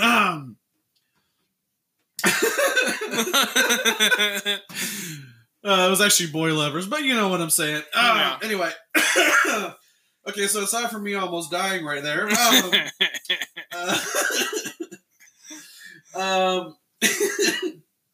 That's why sometimes it's like I have to wait until Steve's making a serious point before I drink something because he'll say something and then I want to laugh so bad that I don't want to spit take all over my computer and the microphone and everything else. So I have to wait until he's doing something serious where I'm not in danger of like laughing while I'm, drinking the show's beer, But anyway, it's not your father's root beer. Yeah. All over your computer. It's so good you want to bust it all over your computer. It's like I don't think that's appropriate for a beer. We'll use it though. Okay, so the people really fucking hated the ending of this movie because none of this shit happens in the book, right? Like that's that all they got to say? Yeah, everybody's like, this shit didn't happen in the book. This wasn't how it happened in the book. Unfortunately, that's just going to be a way of life. We're going to have to deal with that as we deal with the Battle of the Five Armies. That's going to be it's going to probably be something that comes up on that too. Is that this didn't happen in the book? Thank God the ending didn't happen like it did in the book because, all Bilbo does sit on top of a hill and watch his friends die. Yeah, and then come eat back an apple like a jackass. Holy fuck, if that's how the movie ended, it'd be like, wait, the main character's just gonna sit there? Yeah. Seriously? That's bullshit. But we'll save that for the next film. But seriously, that would have been the worst. That would have been the absolute worst. People would have, literally thrown shit at the screen. Yeah, I was like, really? That's all you're gonna do? You're the hero of the story, Bilbo. It's named after you. You're just gonna sit there? You're gonna tell Frodo that you were a punk bitch and let the dwarves do everything? Yeah, and let your friend die, and then you go in there, it's like, we're friends. He's like, yeah, we are. Where were you when I was dying? Yeah, exactly. Well, I came after. I seen you, seen you die. You guys won, though, right? No, I didn't win. I'm fucking dead. Right? I'm fucking dying, man. It's like, do you have strength? Yes, I have strength. I have a lot of strength. Well, you could have fucking held Nax. You could have fucking killed something to help us, shit. What the fuck did we give you that sword for? Give me that sword back. You fucking loser. Fucking pussy. You're right. Little bitch hobbit. Right. That would have been the worst. Yeah, people would have hated that shit. Fucking worst movie ever. But it says, we'll go into the comment here. It says, Thorin and the dwarves should have never entered the cave, and the attempt with the gold made no sense. Not to mention, they completely slaughtered Smaug's speech by breaking it up and destroying the power that it should have portrayed. Also, Smaug was not to even see Bilbo until the very end of the speech.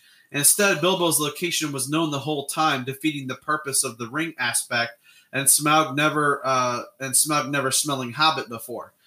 The ending of this movie never happens in the book. The last 15 minutes of this film is a drawn-out action sequence with the dwarves and Bilbo battling Smaug inside the mountain. In the book, the dwarves never engage Smaug at all. The long, straight, secret tunnel leading to the hidden door is not long or straight at all in the film. Then, in more not-from-the-book drama, it would seem that hiding behind a sliver of stone will shield people completely from nearby Dragonfire. Dragonfire, which is in all caps. Which apparently doesn't get you if you turn the corner or jump off the cliff in the nick of time. The dwarves were portrayed in the book as being a little cowardly, very greedy, and bumbling. In the movie, they are like a pack of Jackie Chans with beards. I copied that line just for Steve because it made me laugh out loud. That's good. I would like to see Jackie Chan in this movie. Well, yeah, he would be a badass dwarf. He would. In the movie, they are like a pack of Jackie Chans with beards, even taunting the dragon to chase them through the halls of Erebor to catch him in a trap.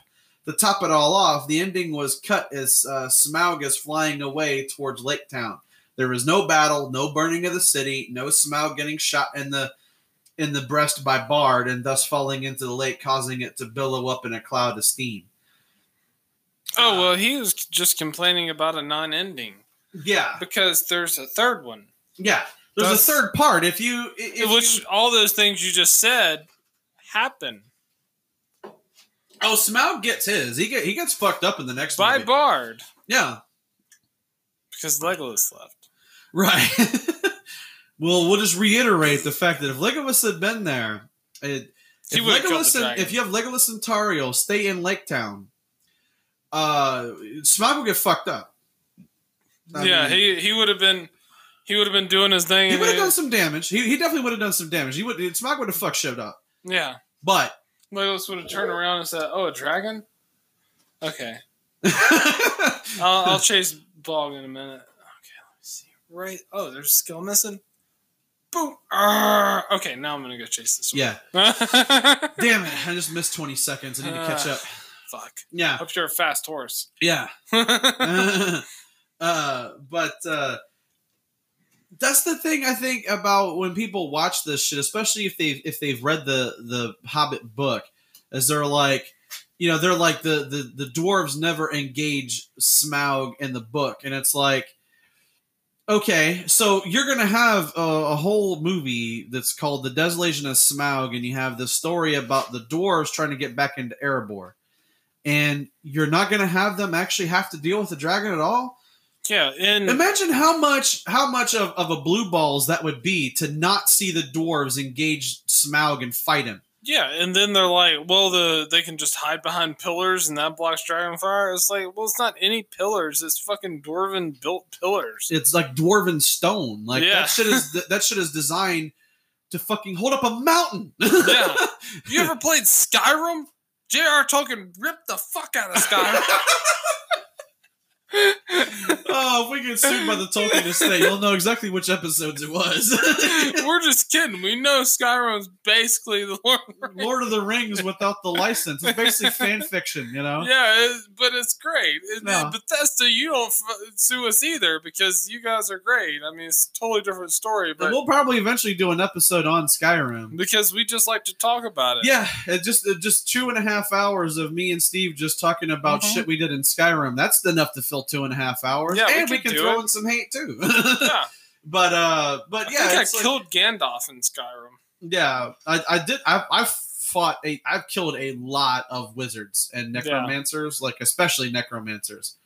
I think there was one guy that walked up to me and he was like, I'm on a journey to a wedding or whatever, and it gave you the option to say, oh, well, have a good trip, or give me everything you own. Right. And I was like, give me everything you own. And he was like, oh no, bodyguard. He took off running. Oh yeah, that ties into the Dark Brotherhood because the wedding that they're going to is Vittoria Vici's. Right, yeah, And yeah. you have to murder Vittoria Vici in the Dark Brotherhood quests. Yeah. Right, as they haven't even started doing the Dark Brotherhood. But that's videos. tied into that. They're going to that wedding. If you do Yeah. the Dark Brotherhood, that's the wedding that person's going to. And I was like, give me all your shit. And he was like, oh no. And he's like, bodyguard. And the bodyguard's like, hey, stop. And I'm like, pat. And I like hit him like 4 arrows and he's dead. Yeah. Yeah, exactly. And the other guy's like running off. And I was like, that's funny. I'm not going to chase him. Yeah. Probably doesn't have shit good anyway. Yeah, he's a bodyguard. He's probably gonna get paid worth of shit anyway. It's so hilarious. But yeah, that's the thing. It's like it's the whole thing. Like they can hide behind the pillars, and then Smaug's fire doesn't do anything to them. It's like, well, yeah, because it would be designed to be able to handle shit like that. Yeah, if it was some random pillars not built by dwarves, Right. then I would say, yeah, that's kind of bullshit. But just because it was built by dwarves, yeah, I think it could block. Yeah, it Dragonfire. it'd be able to withstand that kind of shit. I mean, Yeah, it holds king- up a mountain, Yeah, exactly. Yeah, I mean, so it can block Dragonfire. You use a little common sense there. If you can Yeah. hold up an entire mountain because they're mining it, mhm. so these pillars are holding up mountains. As you're hollowing it out and mining the resources. Yeah, so it can probably shield Dragonfire. Right. And it's like, the people like nitpick about like some of the craziest shit. And it's like saying that like, the dwarves are a bunch of Jackie Chans with beards. And it's like, people always have this weird thing about the dwarves where they're like, why are the dwarves they're just awesome for like no reason? And it's like, I don't think Thorin would have taken these guys if they didn't have some measure of skill. Like, they all have something that's good about them. Like, whether they're warriors or you have like Balin, who's like, he's like the elder dwarf, so he has all the knowledge and he can guide them in the right direction. I mean, he's a pretty good fighter in his own right. And he's kind of the leader of the dwarves after Thorin dies too. Right. You know, because he's the one in the Lord of the Rings when you go to the caves. He's the one in the tomb. Yeah. And then Ori's the one that, you know, in the scribe that he reads or whatever. So he does end up being a leader for the dwarves because he kind of always was. Yeah, because Balin was, he's like, I think he's supposed to be the oldest dwarf there, right? Isn't he? Isn't he like Thorin's uncle? I think so. Yeah, because he's related to them. Yeah, I'm pretty sure he's like Thorin's uncle or something. And then like that. Fili is he's the next descendant down from Thorin. Yeah, and Fili and then Keely's like he's the other one, but I think Keely's the younger brother. So Keely could be king at some point if Fili dies. But yeah, it's like Fili's actually like the next in line underneath Thorin to take over the throne. If you guys haven't watched the third one, we have some sad news for you there. Yeah. But spoiler alert. Yeah. I mean, if you're on part 2 of this and you haven't actually seen the Hobbit movies, it's like, come on, man, what are you doing with your life? Yeah. Watch the shit. They all die. But yeah. But there's that part in this movie before they even get into the mountain where they've kind of given up because they're like, shit, we're not gonna be able to find it. And then Bilbo's thinking like, you know, wait, is there something else to this puzzle? Is there something else to this? Because that's what he's really good at. Yeah, he's really good at being able to figure out things. He's really good at puzzles. That's why he basically mind fucked Gollum because Gollum had no clue what he was talking about. What's in my pocket? Yeah, what's in my pocket? And it was like, you're cheating. You can't do that. No. Yeah. I said any question. Yeah. So he's pretty good at being able to understand like riddles and like, you know, the understanding the moonlight.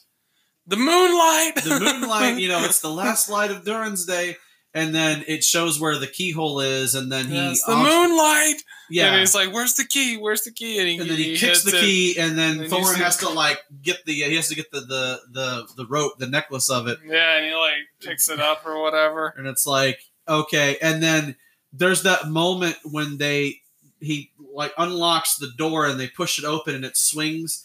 And there's like that moment where Balin is like he's on the verge of crying because he knows how much work they've had to do to get to this point, and to finally be able to actually walk into their home. Like if you don't get a little bit emotional because of the shit that these dwarves have to go through just to fucking get into the mountain. If you don't even think about the fact that there's a fucking dragon down there like sleeping in the coins, right? And the fact that they actually got back into their homeland, they got back into the mountain, and they can actually see Erebor again. It's pretty emotional because of all the shit they've had to go through. It's like when it's almost like when you're in the Lord of the Rings trilogy, and Frodo finally gets to Mordor, and he gets to where he can, you know, do the thing with the ring. You're like, dude, look at all the fucking shit you had to do to get into Mordor. Like. You've almost died like countless times, you know. I mean, you basically like turned your back on like your best friend, and because he's like, you know, best friend forever, he fucking comes back even though you were an asshole to him. You know, like, all the shit that happens, and it's like as soon as they get to Mordor, it's kind of like okay, oh man, yeah, it's like after he saves Frodo, and Frodo's like, you came back for me, and he was like, Gandalf told me not to leave your side. And Frodo, I don't mean to. Yeah. I don't mean to. And then Frodo's just like fucking balling. Yeah, he's like, he was like, dude, I was a fucking asshole to you, man. Like, and you still came back and saved my life. And he was slaughtering those orcs on the way up there too. Like Sam was like not giving a fuck. He was going up those steps and he was killing every orc on the way up. And I mean, he's just a gardener. Yeah. This is the dude that you would get to plant your petunias. And he's over there going ham on some orcs.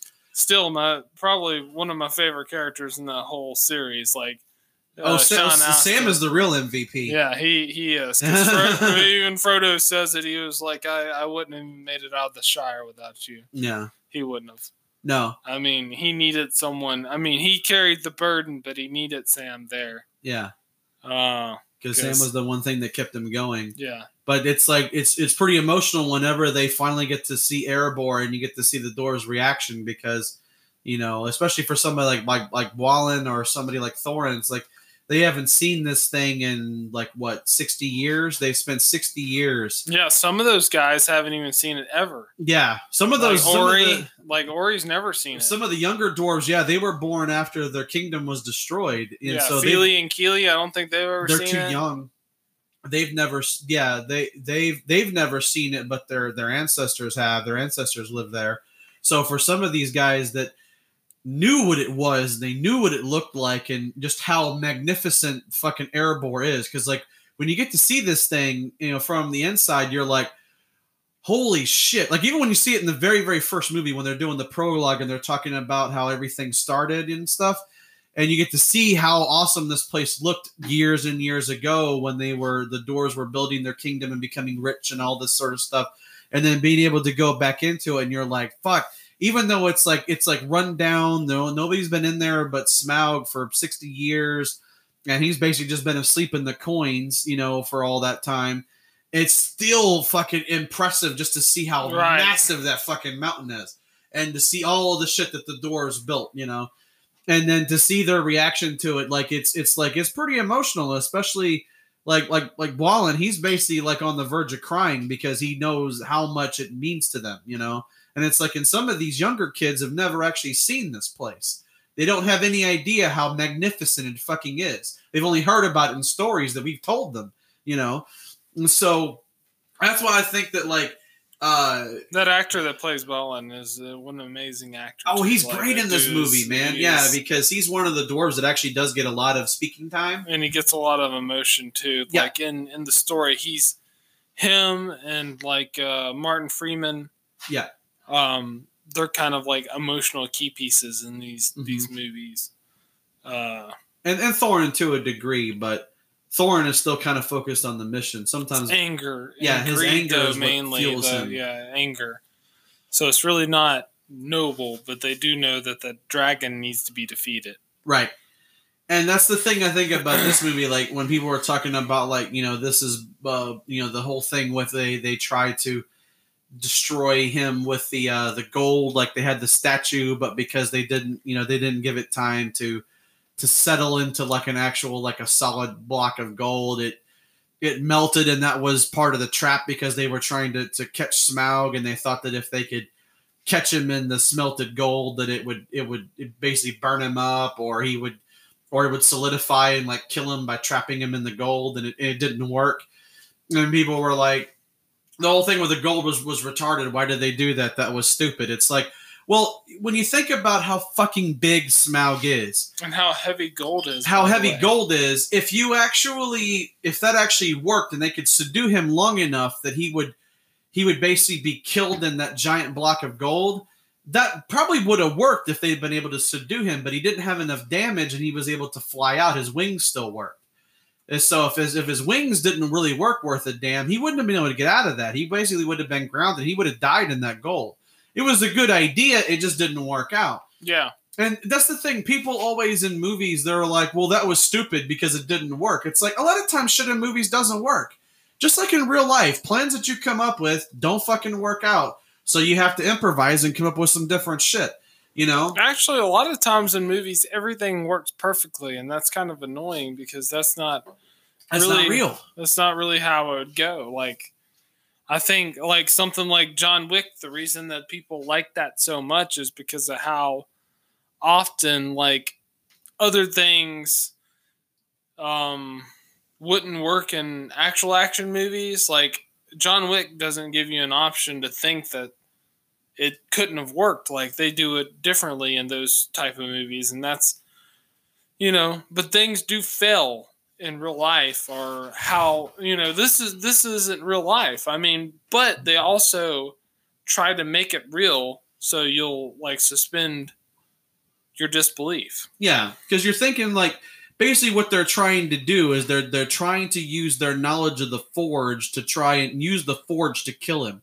Which is a good idea because it's like you don't really have any weapons in there. It's really the only idea they have. Yeah, they don't really have anything else that is large enough to make that much of an impact. But their Forge is pretty big. So if they could use the forge in a way to kill him, that's about the only thing they've really got. Because running around and just hitting him in the ankle with axes and shit, that's not going to do anything. He'll just fucking smack you It's across. not like you can just like fucking start shooting them with machine guns and shit. Right, they ain't got that kind of shit, man. You don't have, I mean, you don't have bazookas. They don't have missiles. Like, what the fuck? How are you supposed to fucking take Come out a on, dragon? motherfucker! Yeah.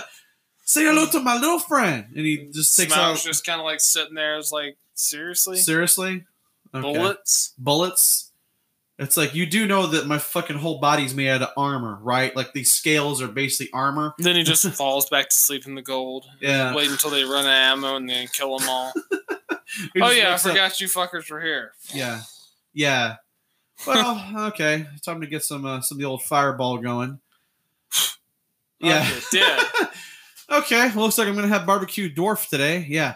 So, it's people always complain about stuff like that because they're like, that plan was stupid. It's like, well, then what the fuck are they supposed to do?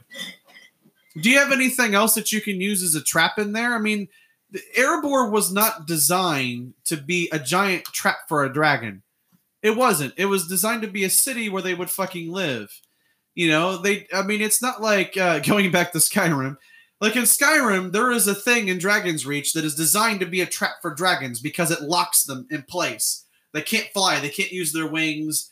Like when you're doing the main quest and they're like, we need you to lure a dragon here. So that you lure the dragon in, and then when it flies in, they have that like wooden mechanism that locks around them and they can't move. That is purposely built to contain and house a dragon. Erebor is not. It's a fucking city. It's designed to be a place for them to live. It's designed for clubbing. Right.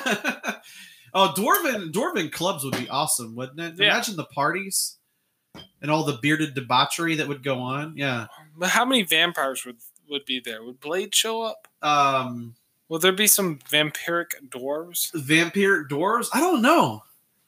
Like that'd be interesting. That'd be like a weird mixture of things. And then Blade shows up and he's like, bloodbath. You're right. The dwarves are like, there's no vampires here. What are you doing? My bad. I got the wrong mountain. I was gonna say, is this the Conor McGregor dwarves? Right. Yeah. I mean, I know they're supposed to sound like Scottish, and I can't really do a Scottish accent very well. It's pretty hard. Yeah, I mean, we're from America. We're not that good with accents, but No. um, We leave that to the English people right? Yeah, who can do like every accent for some reason. yeah. It's just they're just born that way, I guess. Yeah. But yeah, I think that as far as like the ending of this movie, where Smaug is heading to Lake Town to basically just lay waste to the entire place, it's interesting because like people had comments about Bard and people were like, oh, Bard wasn't really like how he was written in the book, but I was like, not as many people focused on Bard. Like some people just ignored Bard and didn't say anything about him. So I was like, I feel like we would probably mention Bard, but he doesn't really. How do you ignore Luke Evans? Yeah, like Luke Evans is pretty awesome. But people had issues with like Bard, and they had issues with like Lake Town and like some of the stuff that they did, and it's like, yeah, but it's like Bard's story really pays off in the next movie when he does take Smaug out. Spoilers, Smaug dies. Wait, what? What? So yeah, but it's like the ending of this movie, especially when that he's flying towards Lake Town, and they do have that lance. They have that wind lance, and they have one black arrow left. And you're like, shit, if Bard can get that black arrow into that soft spot in his belly, then it's going to be game over for Smaug, because he's probably not going to be able to survive because he's got that chip in his scales. And the dwarves are like, no, that's bullshit. They didn't do any damage to him. And it's like, no, it's like my ancestor knocked a piece of that scale out. So he has a weakness. We have a spot we can kill him.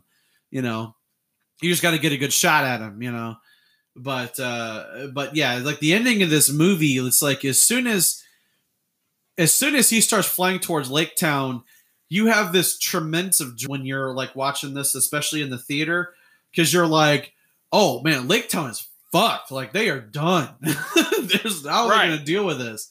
And then it just cuts to credits, and you're like, oh no, don't leave it right here. We want to see them deal with Smaug. And then Peter Jackson's like, nah, you guys got to wait till the third part, and then everything pays off. Yeah, the last words of this film is Martin Freeman saying, "What have we done?" Yeah, exactly. You know, because they've unleashed the beast, and he is headed straight towards Lake Town to fuck shit up. It's like, if you want to have any clue about what he does to towns, just look at what he did to Dale. It's basically just a desolate wasteland. Like, there's nothing left there. He killed everything in that town. It was done, and that was right there in the valley of the mountain. So, right. Lake Town is fucked because it's not even built as well as Dale was. I mean, there's just nothing but a bunch of like wooden houses on a lake. I mean, they're fucked. Like, that's the thing about, like when you're watching this, it's like Smaug is like extremely evil, but he's not even as much of a danger as all of the orcs and the necromancer and all that shit is.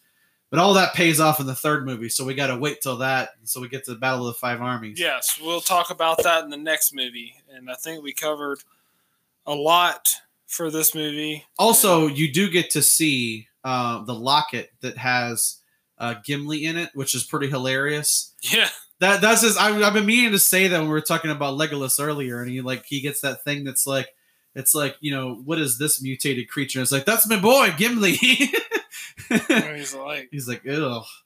And then the other one's like his wife, and he was like, what is this creature? And it's like, that's my wife. he's like looking at it, and he's like, oh god. And then what's this? Yeah. And then later on, he would actually end up becoming good friends with Gimli after they fight together. I bet you that was like a weird moment for Legolas, like when he does meet Gimli, and it's like, oh man, that's that guy's retarded son. I made fun of him. God, he's even more disgusting in real life. Yeah, well, I mean, but Gimli's like a badass, so Gimli's Legolas awesome, eventually and they figures get that along. out. Never trust a dwarf, never trust an elf, and all that Yeah. kind of stuff.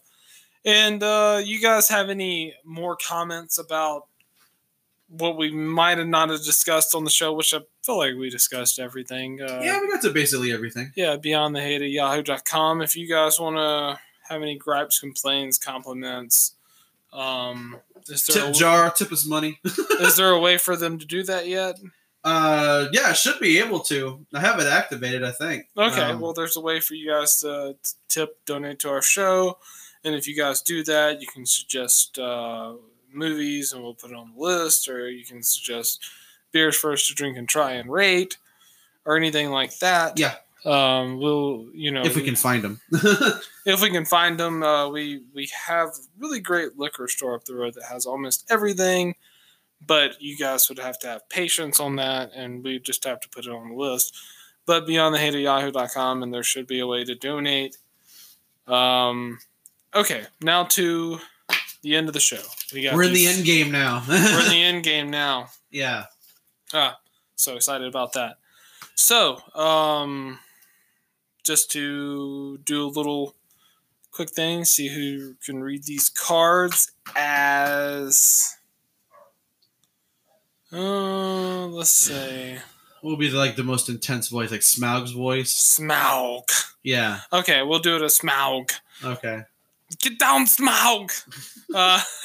Let's name Benedict Cumberbatch movies Oh, okay.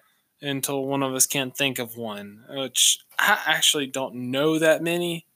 So Yeah, this might be a short game here, but okay, so the Intimidation Game. Star Trek Into Darkness. Let's see. Is it Avengers? Infinity War. Okay. Doctor Strange. Let's see.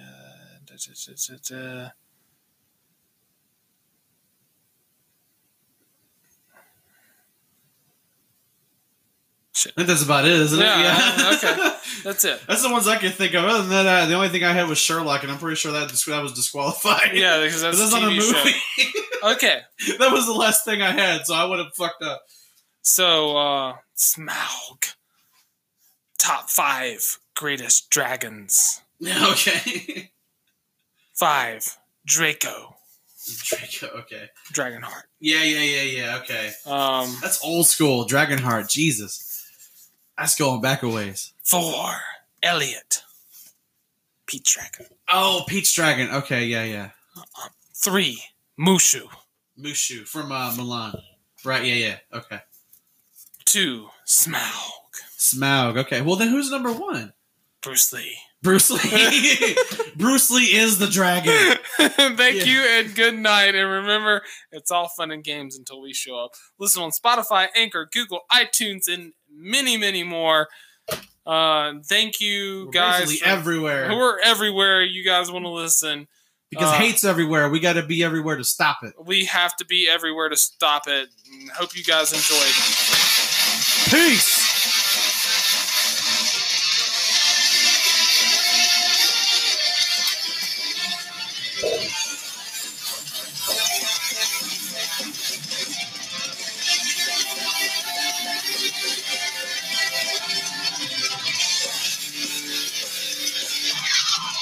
Kill your enemies.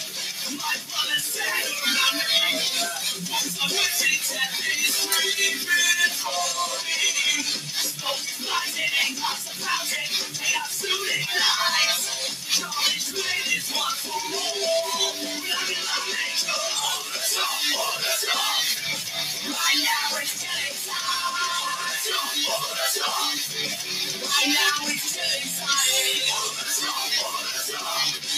Right now it's still exciting. All the top. The only way out is to jump. Tattoo is conscience.